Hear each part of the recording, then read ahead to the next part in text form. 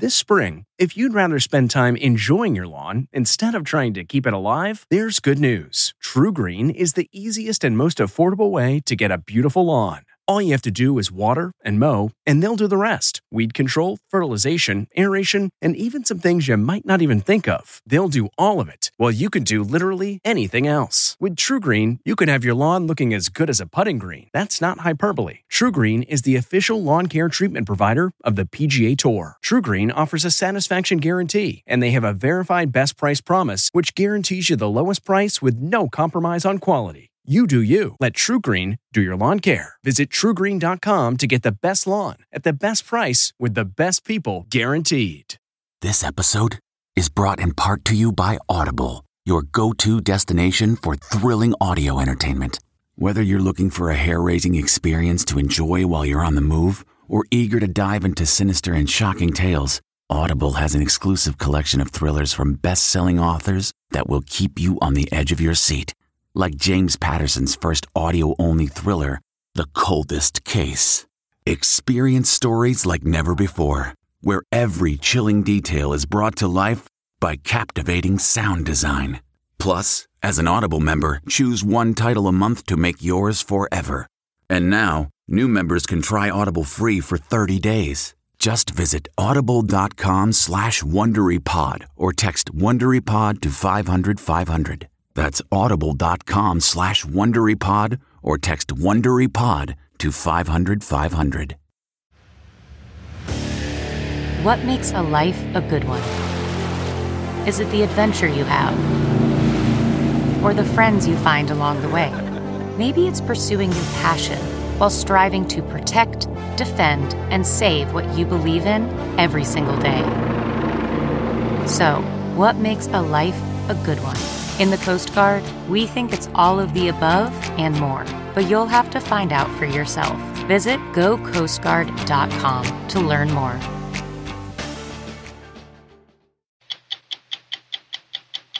We have to stop the tremendous flow of Syrian refugees into the United States. We don't know who they are. Donald Trump has made it one of his biggest campaign issues, claiming Syrians are coming into this country with no system to vet them. And with the war raging in Syria and fears of ISIS striking here in the homeland, he's not alone. A majority of U.S. governors have called for a halt to the president's refugee program. We wanted to see for ourselves who these Syrian refugees are and what kind of vetting process they go through to get here. People would ask you, "Oh yeah, you related to those two spies?" No. But I really hated myself. Hated yourself because I was denying. I was too scared to admit that my parents were my parents. Being the Rosenberg children in 1950 was almost like being Osama bin Laden's kids here after 9/11. Their parents were convicted and executed for being two of the most damaging spies ever. So why are Julius and Ethel Rosenberg's children speaking out now? Because they have a message for President Obama. I'm Steve Kroft. I'm Leslie Stahl. I'm Bill Whitaker. I'm Anderson Cooper. I'm Scott Pelley. Those stories tonight on 60 Minutes. Welcome to Play It, a new podcast network featuring radio and TV personalities talking business, sports, tech, entertainment, and more. Play it at play.it. Last September, President Obama announced his goal of resettling 10,000 Syrian refugees in the United States. A year later, almost 13,000 have been admitted and more are coming. Donald Trump has said that tens of thousands of Syrians, mostly young men, are entering the U.S., and we don't know who they are because we have no system to vet them. He has said many times he wants to stop all Syrians from entering the country. He's not alone. A majority of U.S. governors have called for a halt to the refugee program, too. The Syrians who are finding refuge in the U.S. now find themselves at the center of a heated debate, pitting our American tradition of altruism against our fear of terrorism. We wanted to see for ourselves who these refugees are and what is the vetting process. This is Zatari Refugee Camp in Jordan, About 7 miles from the Syrian border, 80,000 Syrian refugees living in tiny steel boxes as far as the eye can see. The camp, run by the UN, sprang out of the Jordanian desert in 2012 as millions of refugees poured out of Syria. It's now the largest Syrian refugee camp in the Middle East. Every refugee here lives now in a prefab housing. Gina Kassim oversees the refugee resettlement program in the Middle East and North Africa for the U.S. State Department. She says the U.S. is now processing an additional 21,000 Syrian refugee applications for relocation to the United States. Mostly we focus on victims of torture, survivors of violence, women-headed households, a lot of severe medical cases. Kassim told us each Syrian refugee who makes it to the United States goes through a lengthy process of interviews and background checks. You know, there are many Americans who don't trust government to fix the roads or run the schools. How can you convince them that this process is going to keep them safe? Because they undergo so many steps of vetting, so many interviews, so many intelligence screenings, so many checks along the way. They're fleeing the terrorists who killed their family members, who destroyed their houses. These are the victims that we are helping through our program. The war in Syria has taken the lives of almost 500,000 people, leveled entire cities, and created the largest refugee crisis since the end of World War II. Syria's neighbor Jordan has been overwhelmed with nearly 1.5 million refugees in the camps and in the cities. Any who can make their way here to the capital. For the lucky few, this is where the long road to the U.S. begins. Every day, thousands of Syrian refugees line up here in Amman, Jordan, to register with the UN. Every single refugee is interviewed in detail multiple times by the UN for their vital statistics, where they came from, who they know. Their irises are scanned to establish their identity. And then they wait for the chance the UN might refer them to the United States. Less than 1% will get that chance. For that 1%, the next step is this State Department Resettlement Center in Amman for a background check, led by specially trained Department of Homeland Security interrogators. Like all Syrian refugees being vetted, this family was questioned at least 3 times by interviewers looking for gaps or inconsistencies in their stories. All that information is then run through U.S. security databases for any red flags. To be a refugee in Jordan is to be patient. The U.S. security check goes on an average of 18 to 24 months.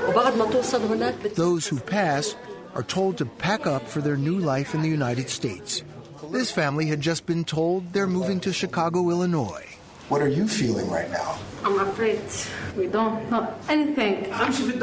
Just before they go, they're given a crash course on life in the U.S., America 101. English, education, experience.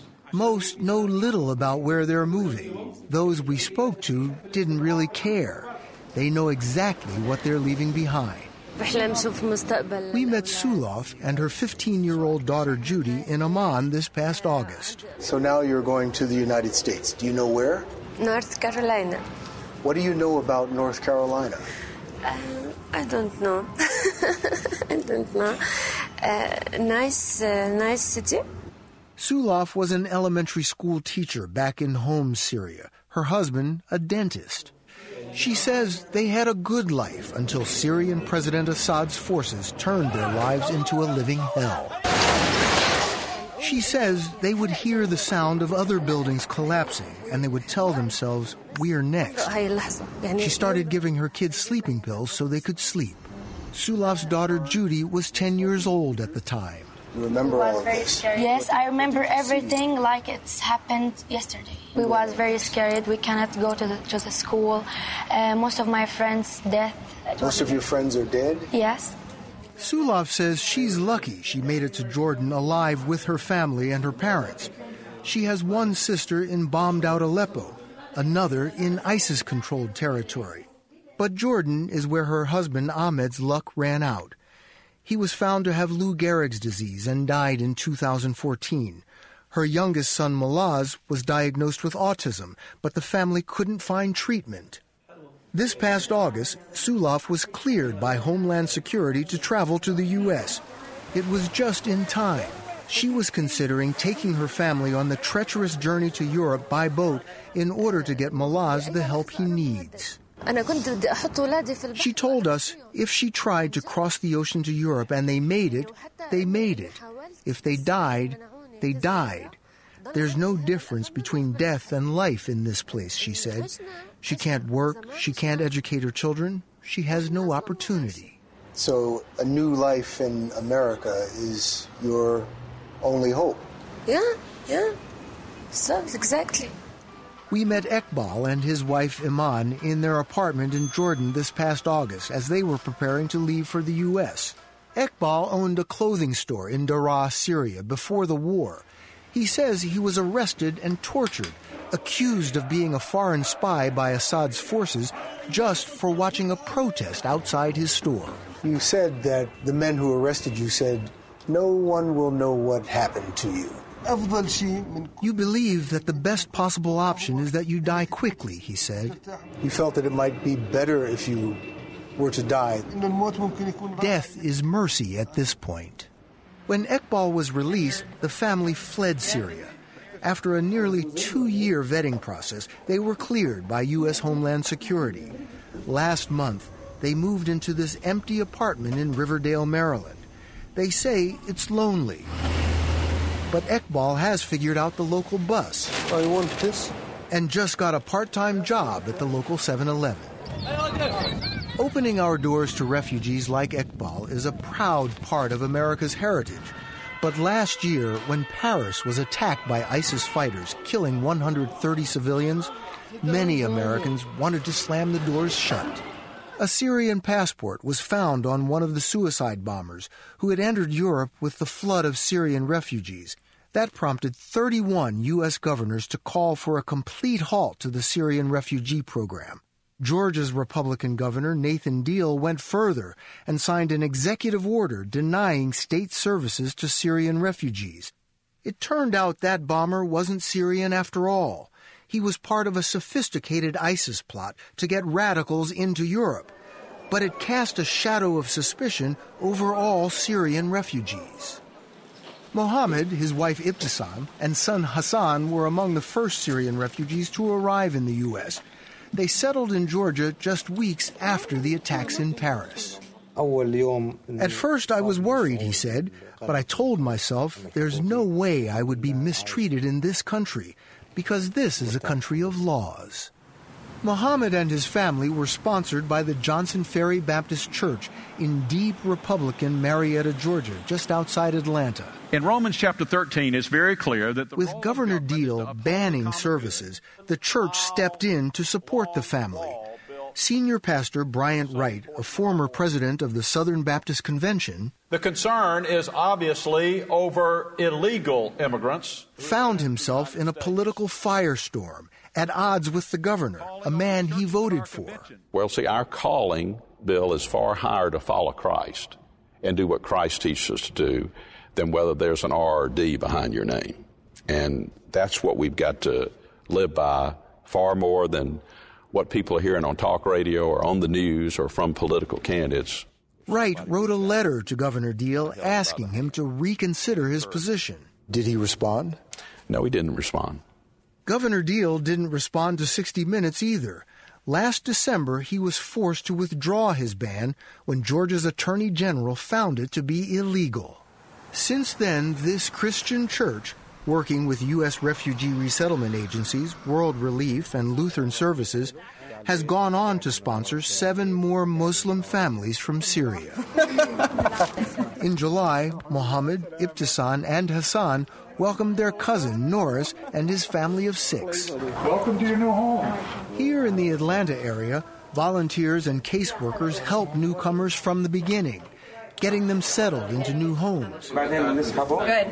And teaching them to use an ATM. You're cleaning your room. Right. The refugees are given English tutoring and help finding jobs.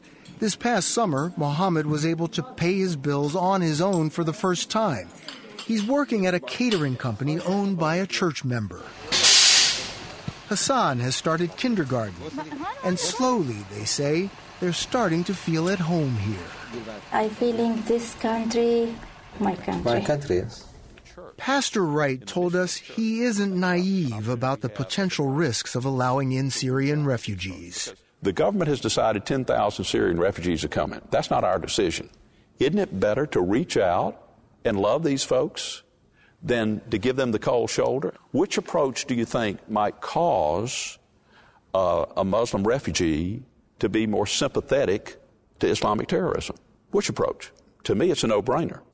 For many members of Congress, faith in the government's ability to properly vet refugees is misguided. When we know that ISIL is already telling us that they are trying to infiltrate the refugee population, don't you think that common sense dictates that we should take a pause and get this right?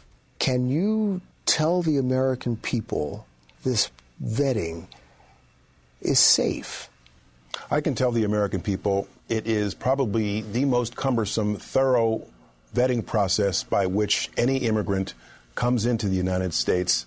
Secretary of Homeland Security Jay Johnson told us the situation in the U.S. is vastly different from Europe, which saw its borders flooded with unvetted refugees. If we don't feel we know enough about you, we're not going to admit you. Out of all the people you're letting in, how many are being denied? Thousands have been denied admission to this country, and an even larger number who are on hold. There is no known case of a Syrian refugee being involved in any terror plot in the United States. But in 2009, the U.S. missed this Iraqi refugee and allowed him in even though the military knew he had been an insurgent fighting U.S. forces.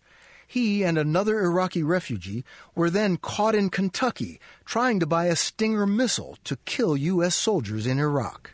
How does this guy walk into America? With every case from years ago, there should be lessons learned. Things have changed. Things have changed considerably since then. We have, on my watch, added social media and other checks, consulting additional databases. We've added those checks in the face of the worldwide refugee crisis that we see right now. Last month, Sulaf and her children flew from Jordan to their new home in Cary, North Carolina. She says it took 18 months of security checks for her to make it here. She's now learning to navigate an American grocery store. Potato inside? Yes. There's one opportunity right now. And is anxious to find a job. Their new life in America isn't easy, but for the first time in a long time, Sulaf says she has hope. On behalf of for me and my kids, I would like thanks for people, American people and American government for this chance.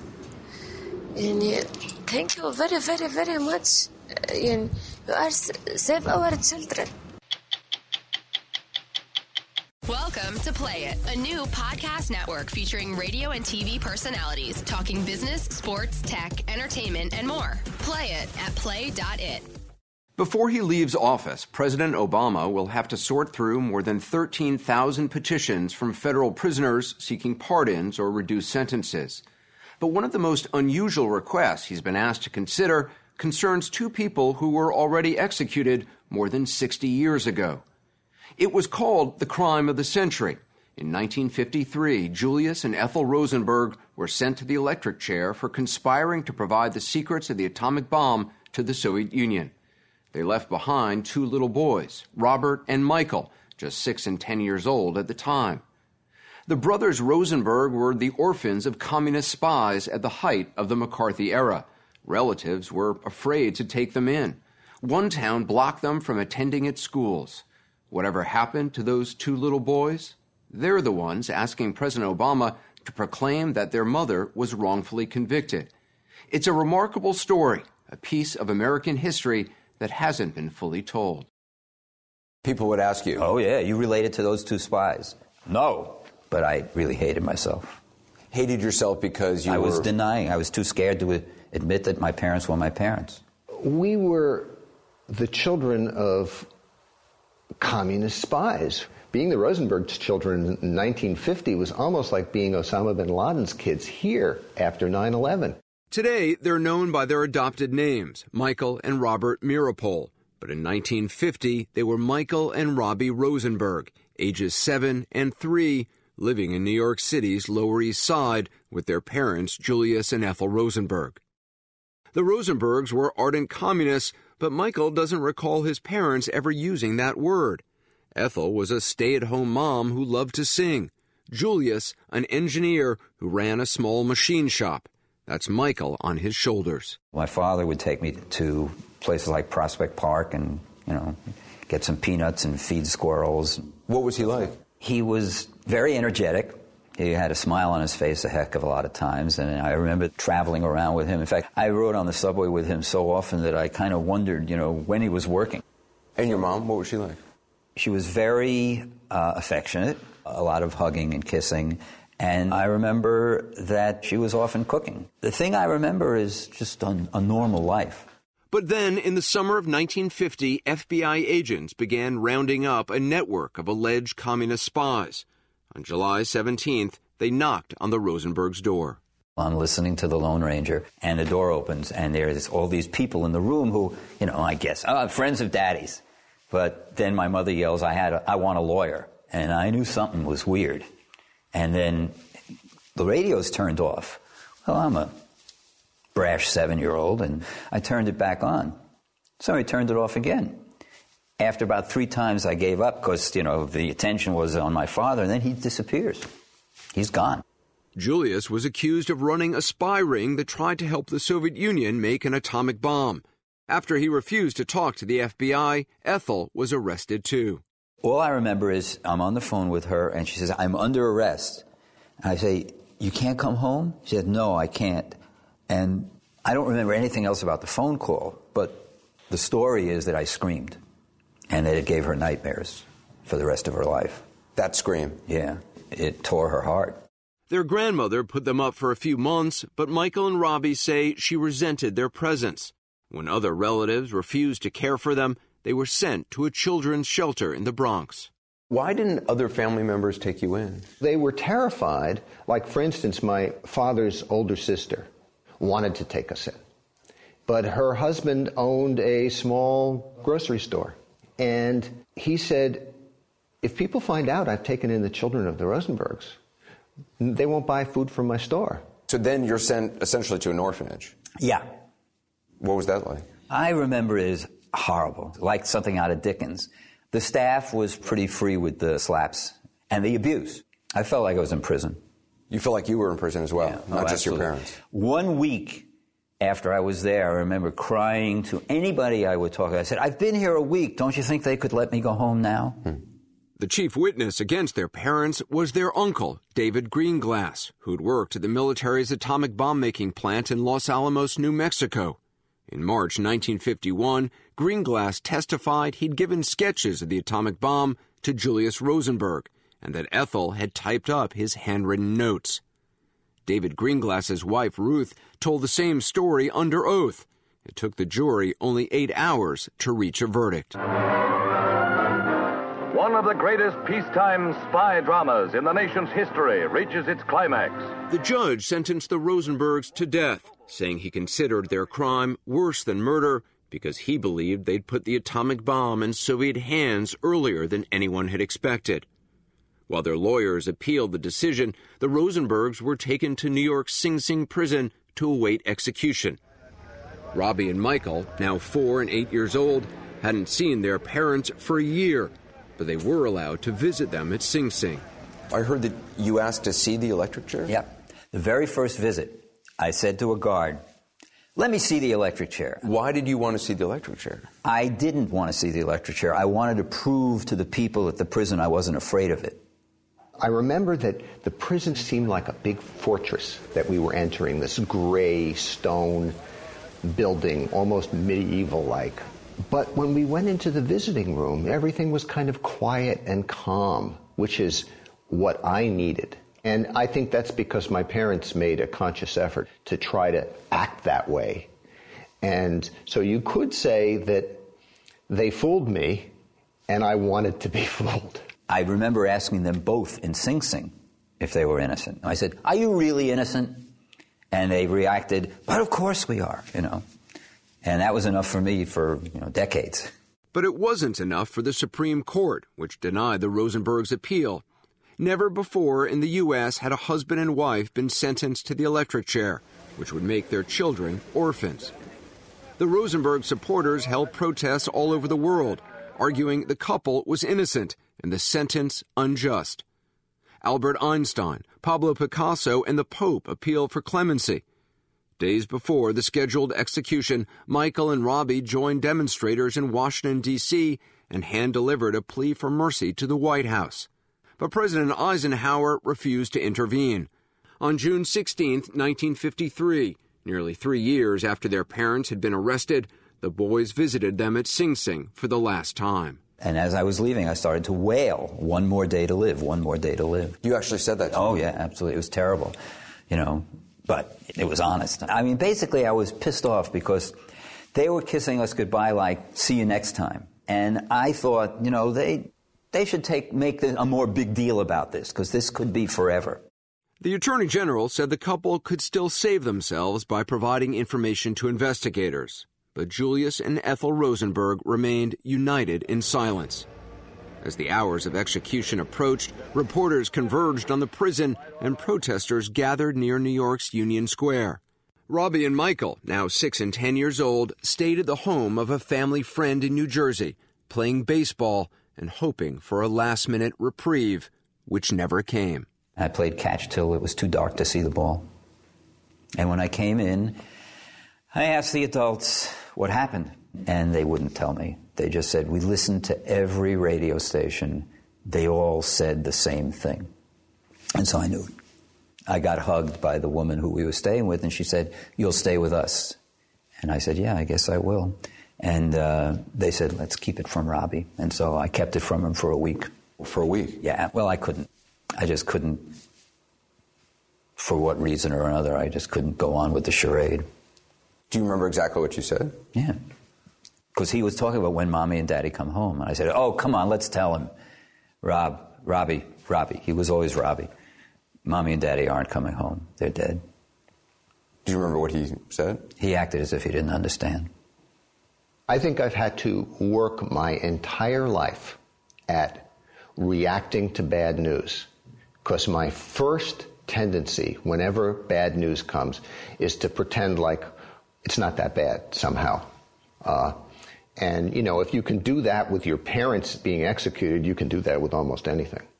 The Rosenberg supporters viewed them as martyrs, persecuted for their communist belief. But to the vast majority of Americans, Julius and Ethel Rosenberg were atomic spies and traitors. Many believed they deserved to die. When my parents were killed, a postcard came to the place I was staying, and it said, "Of course you feel for the loss of your parents, but when you think of all the boys they killed in Korea, you must realize that justice was done. Why don't you change your names and become Christians?" And you remember the words to this day? Well, those are the kind of words that you don't forget. In so many of the photos of you both at that time, your brother his arm is around you, or both arms are around you, like he's protecting you. He was my anchor. Rather than sibling rivalry, it was more of like the two of us against the world. Who do you think this was harder on, you or Robbie? I think it probably was much harder on Robbie, because 3 years with my parents, what are his memories? He has very little to grab onto. I think it was harder on him. I think he had a tremendous sense of responsibility for me, and he understood more.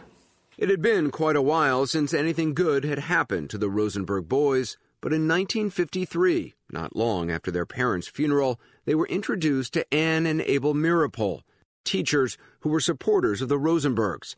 They took Michael and Robbie into their home and eventually adopted them. Introducing the Meeropol family, Robbie, Meeropol, and yours truly. This land is your land, this land is my land. The Meeropols became your parents? Absolutely.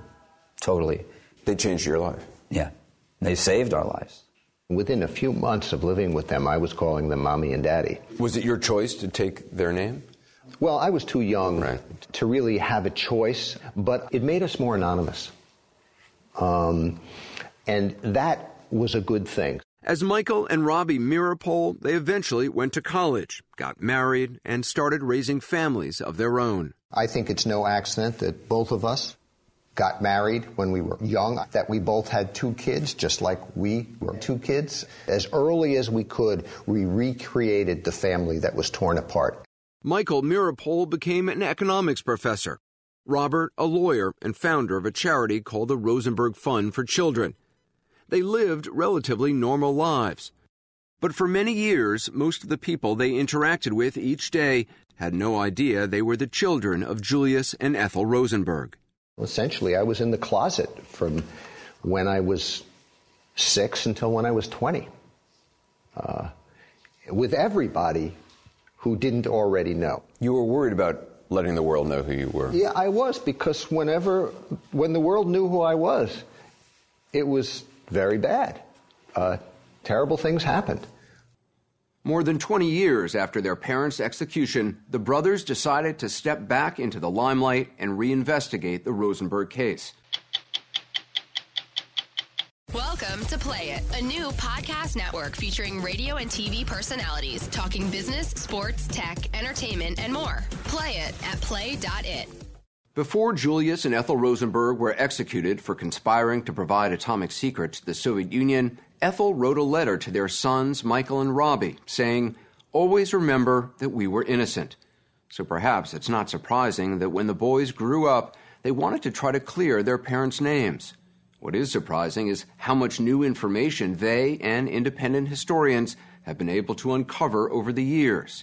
Secret messages, intercepted cables, long-forgotten files from the archives of the FBI, the CIA, and the KGB.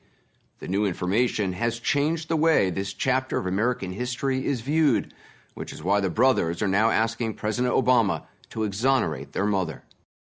The little boys who disappeared from public view after their parents were executed in 1953 reemerged as grown men in 1975, determined to uncover new information in their parents' case.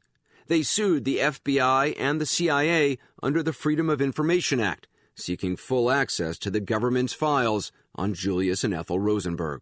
The government files represent the largest body of primary evidence on my parents' case in existence.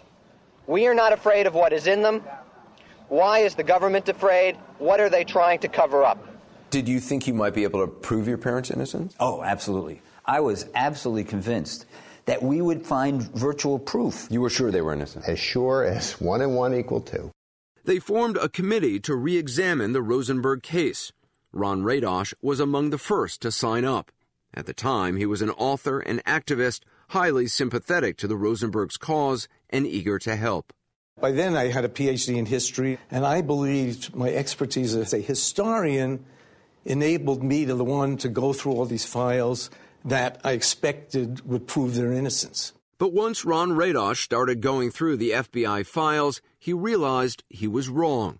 Julius Rosenberg had been a Soviet spy and a zealous recruiter of others. I was stunned. It became readily apparent that this was not people who were arrested because they opposed the Korean War or whatever, because they wanted peace. Essentially, Julius Rosenberg's job was as a recruiter of others. He was developing a network. He ran a network. He put it together and handled them all. In 1983, Ron Radosh co-wrote a book outlining the new evidence that Julius Rosenberg was guilty. How did the Meeropols and others on the left respond? Horrendously. I mean, it was ostracized, attacked. People stopped speaking to you? Yeah, I had phone calls in the middle of the night, death threats, the usual thing. I mean, and we lost good friends, very good friends, who no longer stopped talking to us until this day. To this day? Oh, absolutely. It took Michael and Robbie a long time to accept that their father was guilty. They finally acknowledged it in 2008 when their parents' co-defendant, Morty Sobel, admitted for the first time he had been part of Julius Rosenberg's spy ring. Was there any part of you that was disappointed in your father? No, not at all. Not disappointed that he actually did commit espionage? I'll speak for myself. No, I didn't. You know, for years we were saying our parents were innocent lambs brought to slaughter. And to come to the realization that instead they were knowing political actors who made decisions based upon their beliefs. I actually found that to be more palatable. I didn't want them to just be victims. But your father was breaking U.S. law to do this. So. Yeah, he was. And I think that if he'd been arrested and given a 5 or 10 year prison sentence, we would have nothing to complain about. There's now plenty of evidence that Julius Rosenberg's spy network stole important technology for jet fighters, radar, and detonators. But the one thing he and his spies didn't do a very good job of stealing was atomic secrets, the heart of the prosecutor's case. Most historians agree that the Soviets got the most important atomic bomb-making information from Los Alamos scientists Klaus Fuchs and Theodore Hall, who belonged to a different Russian spy ring. The Los Alamos informant Julius was accused of recruiting, Ethel's brother, David Greenglass, was a machinist, not a scientist. When a copy of the sketch Greenglass said he drew for the Soviets was made public in 1966, nuclear scientists were not impressed. 1966, top scientists look at it, and they make it clear that this thing is a secret of nothing. It's got no dimensions in it. It's got errors in it. Newspapers called Julius and Ethel Rosenberg atomic spies, and the judge sentenced them to death for putting the atomic bomb in the hands of the Soviet Union. But there's ample evidence the U.S. government knew at the time that the information David Greenglass gave to the Soviets was of minor value. The prosecutors knew the information the Rosenbergs had access to was not the crown jewels of the atomic world. Yes, but they were pushing for a prosecution without using the hardest evidence they had. Couldn't be used. That's because in the 1940s, the U.S. government had been secretly intercepting Soviet messages, and it didn't want the Soviets to know it had broken their code. So instead, prosecutors pressured David Greenglass and his wife Ruth to testify against Julius and Ethel Rosenberg. Michael and Robbie argued that prosecutors framed their mother by inventing evidence that she typed up David Greenglass's notes on the atomic bomb. Where were we sitting, right there? Yes, sir. In 2001, half a century after he testified that his sister typed up his notes, David Greenglass told 60 Minutes correspondent Bob Simon it was a lie. So Ethel finally went to the electric chair on the basis of evidence that was false. False. He said he did it to save himself and his wife, and he showed little remorse. I was still here. I didn't have to go away. Nobody killed me, and I survived. Your sister didn't. You know, I'd like to say something. I would not sacrifice my wife and my children for my sister. How do you like that? My wife is more important to me than my sister. Greenglass said he was pressed to give this false testimony by one of the prosecutors in the case, Roy Cohn, who would go on to become Senator Joseph McCarthy's right-hand man and was later disbarred for unethical conduct. Did Cohen encourage you to testify that you saw Ethel typing up the notes? Of course he did. As a reward for his testimony against the Rosenbergs, David Greenglass got a reduced sentence, and his wife Ruth, who had served as a Soviet courier, never spent a day in prison. Prosecutors believed the prospect of Ethel dying in the electric chair would force Julius Rosenberg to confess and name other Soviet spies. In the case of my mother, she really is collateral damage. You know, this is the government trying, putting a gun to her head and saying to Julie, talk or we'll kill her. You don't think she was involved at all? We don't believe that, and in fact, we believe the evidence has virtually proved that. After David and Ruth Greenglass died, their testimony to a grand jury before the Rosenbergs' trial was unsealed. There was no mention of Ethel Rosenberg typing up David Greenglass's notes. And when those Soviet messages the U.S. had been secretly decoding were publicly released, they showed the Soviets had never given Ethel Rosenberg a code name. In 1997, when Julius Rosenberg's former Soviet handler Alexander Feklisov went public with tales of Julius's spy missions for the Soviet Union, Feklisov had this to say about Ethel Rosenberg. Ethel never worked for us. She didn't do anything. Based on this information, Robert and Michael Mirapol have launched a campaign to clear their mother's name. They got 13 members of the New York City Council to issue a proclamation declaring the government wrongfully executed Ethel Rosenberg. It is time for the federal government to step up and do the same. They've launched an online petition drive calling on President Obama to exonerate their mother before he leaves office. But historian Ron Radosh says based on the documents he's seen, that would be a mistake. She was an accessory to spying by helping, identifying people, urging people to be recruited, suggesting that her own brother be recruited. This is aiding those who are spying. It's aiding and abetting. You're saying even though she wasn't as involved as her husband, right, she still engaged in a conspiracy? Yes, she considered herself a friend of the Soviet Union who was helping her husband in his valuable work. So the trial was not fair, but that doesn't mean the Rosenbergs were innocent. Right. You could say, if you want to say, those who say the Rosenbergs were framed, they framed guilty people. But you are acknowledging there was an injustice when it comes to Ethel, in terms of the death penalty. Yes. Yeah.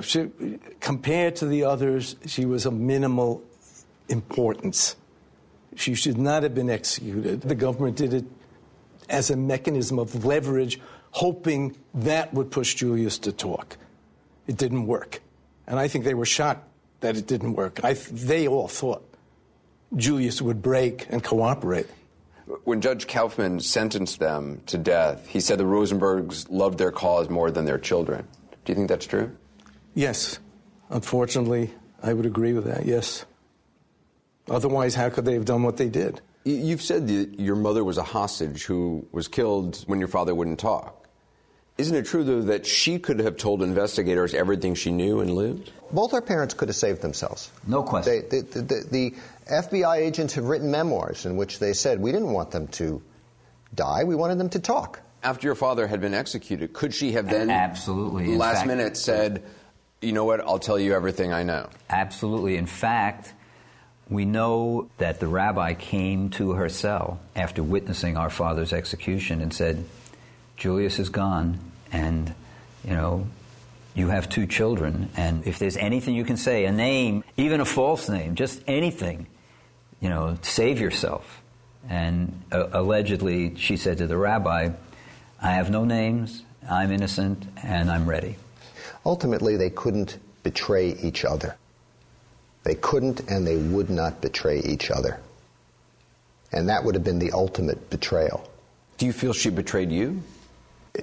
Not at all. The judge said your parents loved their cause more than their own children, which is certainly a very cruel thing to say. And it's not true. You don't believe by choosing to die rather than cooperate, they didn't prove the judge right? No, I don't think they did. If you were interviewing us in a psychiatric ward, then you might say, they damaged us by what they did.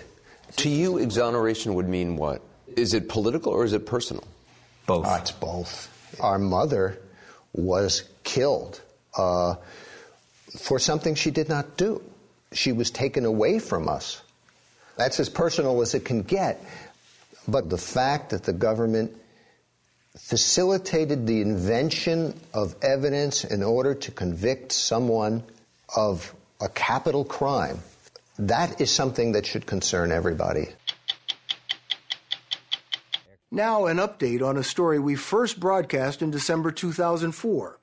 That's when our late colleague, Ed Bradley, interviewed Bob Dylan, who won the Nobel Prize for Literature on Thursday. It was the reclusive Dylan's first broadcast interview in 19 years, and he had a lot to say about his life, his fame, and especially his music and lyrics. I'd read somewhere that you wrote Blowing in the Wind in 10 minutes. Is that right? Probably. Just like that? Yeah. Where did it come from? It just came from, it was like right out of that wellspring of creativity, I would think, You ever look at music that you've written and look back at it and say, whoa, that surprised me? I used to. I don't do that anymore. I don't know how I got to write those songs. What do you mean you don't know how? Those early songs were like almost magically written. At the end of that story 12 years ago, Ed Bradley reported Dylan had been nominated for the Nobel Prize. Now, he's won it. I'm Bill Whitaker. We'll be back next week with another edition of 60 Minutes. Save on Cox Internet when you add Cox Mobile and get fiber-powered internet at home and unbeatable 5G reliability on the go.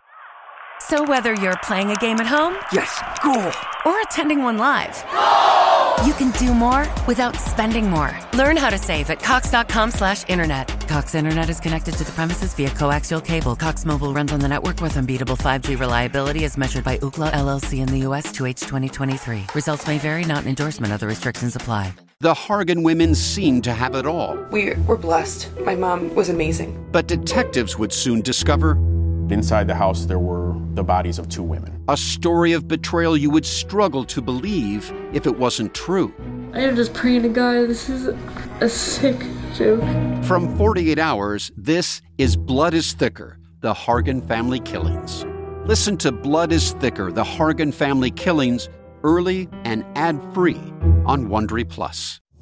Are you a fan of 60 Minutes? You can represent the most watched series on television with shirts, sweatshirts, mugs, and more at ParamountShop.com.